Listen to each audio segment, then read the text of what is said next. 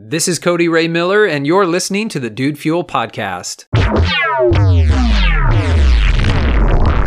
I watched a fantastic TED Talk today, and then I had a great conversation with my wife this evening. And the two things, this TED Talk and this conversation this evening, they perfectly align. And so I want to share with you today on the podcast how you really have to give your brain information in a way that it's able to process it usefully or in a useful manner.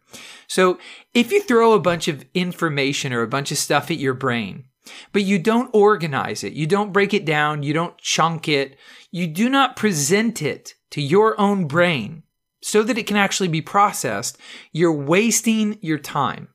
The TED Talk that I watched was actually a TEDx talk, so an independently organized TED Talk. It was called Death by PowerPoint. And the guy was talking about how PowerPoint presentations are usually designed very poorly. They are not designed with the human mind in focus, which is really a shame because PowerPoint is supposed to be a presentation aid. It is supposed to aid your presentation, but more often than not, PowerPoint actually distracts people. It takes the attention away from the presenter. And it does this in many different ways, but the most common way is too much information on a single slide. In fact, in one of my courses that I teach in high school, it's called Scientific Research and Design, I'm having students design PowerPoints. And I had this one young lady who, she said, Mr. Miller, I have a certificate or I took a class on PowerPoint design. And she showed me her PowerPoint. And I told her, I said, there's too much text on that PowerPoint slide. You need to break that down. You've got one slide there. You need to chunk that information and break that information down and put it on multiple slides. I mean, you could break this one slide down into 5 really good slides, but it doesn't need to be a single slide. And she started wanting to argue with me because, again, she had taken this class or gotten her certificate or whatever in PowerPoint design. And I said, your PowerPoint is a beautiful, beautiful presentation. It's a beautiful PowerPoint, really, aesthetically very pleasing.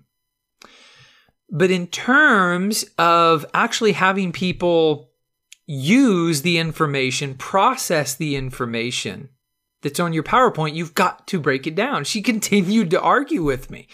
And I said, well, I'm just telling you as your teacher, as the person who's giving you your grade, that is too much text on the PowerPoint slide.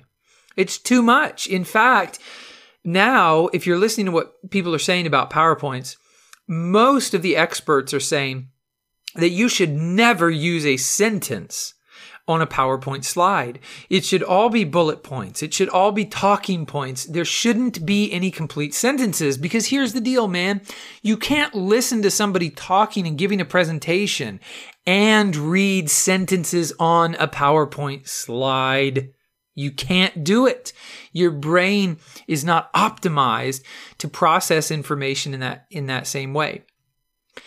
So my wife and I tonight in our conversation, we were talking about our network marketing business and how I think, both of us to a certain extent were just kind of lost, like floating in a sea of information and possibilities. And we could text people and email and presentations and our company just came out with a new product and maybe we need to get them on a Zoom and all of this stuff, all of this information and all of these possibilities.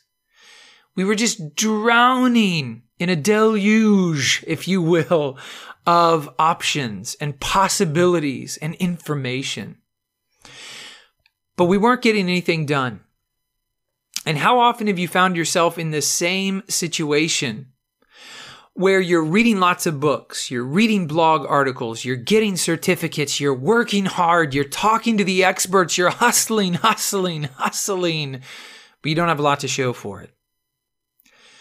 Could it be that you are overwhelmed, that your brain is overwhelmed with far too much information and it doesn't know how to process that information? So you end up potentially maybe doing nothing or doing very little that's worthwhile. I know for myself, just confessing here on the podcast, I had shot some videos. I'd started working on sales pages. I had started moving in different directions. My wife had come up with a new text script, and that was going to a page, and then I was getting emails, but then I didn't know how to follow up with the people on email. You see, we didn't have a clear system. We didn't have something in place that was really effective in terms of how our human brains process information, because really achieving most really significant goals is a very complex task. It's not like just one thing, right? Most complex goals, it's not just like one thing, but it's a series of activities and decisions and beliefs and attitudes and behaviors that you need to duplicate over and over and over again. Like if you're trying to lose weight, you're probably focused on your water intake and the food that you're eating and exercise, right? Physical activity.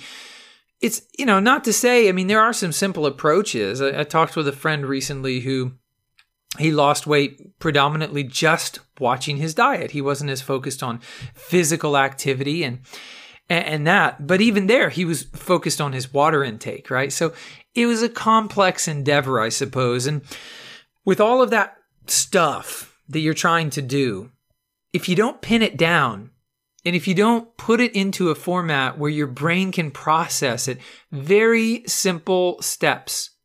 Step 1, I do this. Step 2, I do this. Step 3, and then repeat. Okay, I'm not saying you have to have 3 steps. Please don't misunderstand me here.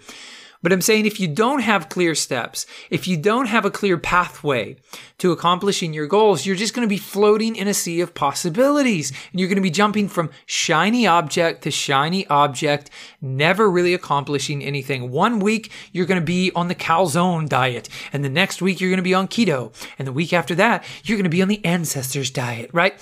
And you're just going to be jumping from diet to diet to diet, never seeing results, never being pleased and going, oh, well, I guess it's just my lot in life. I guess I have bad genes. Tacos, pizza. Okay.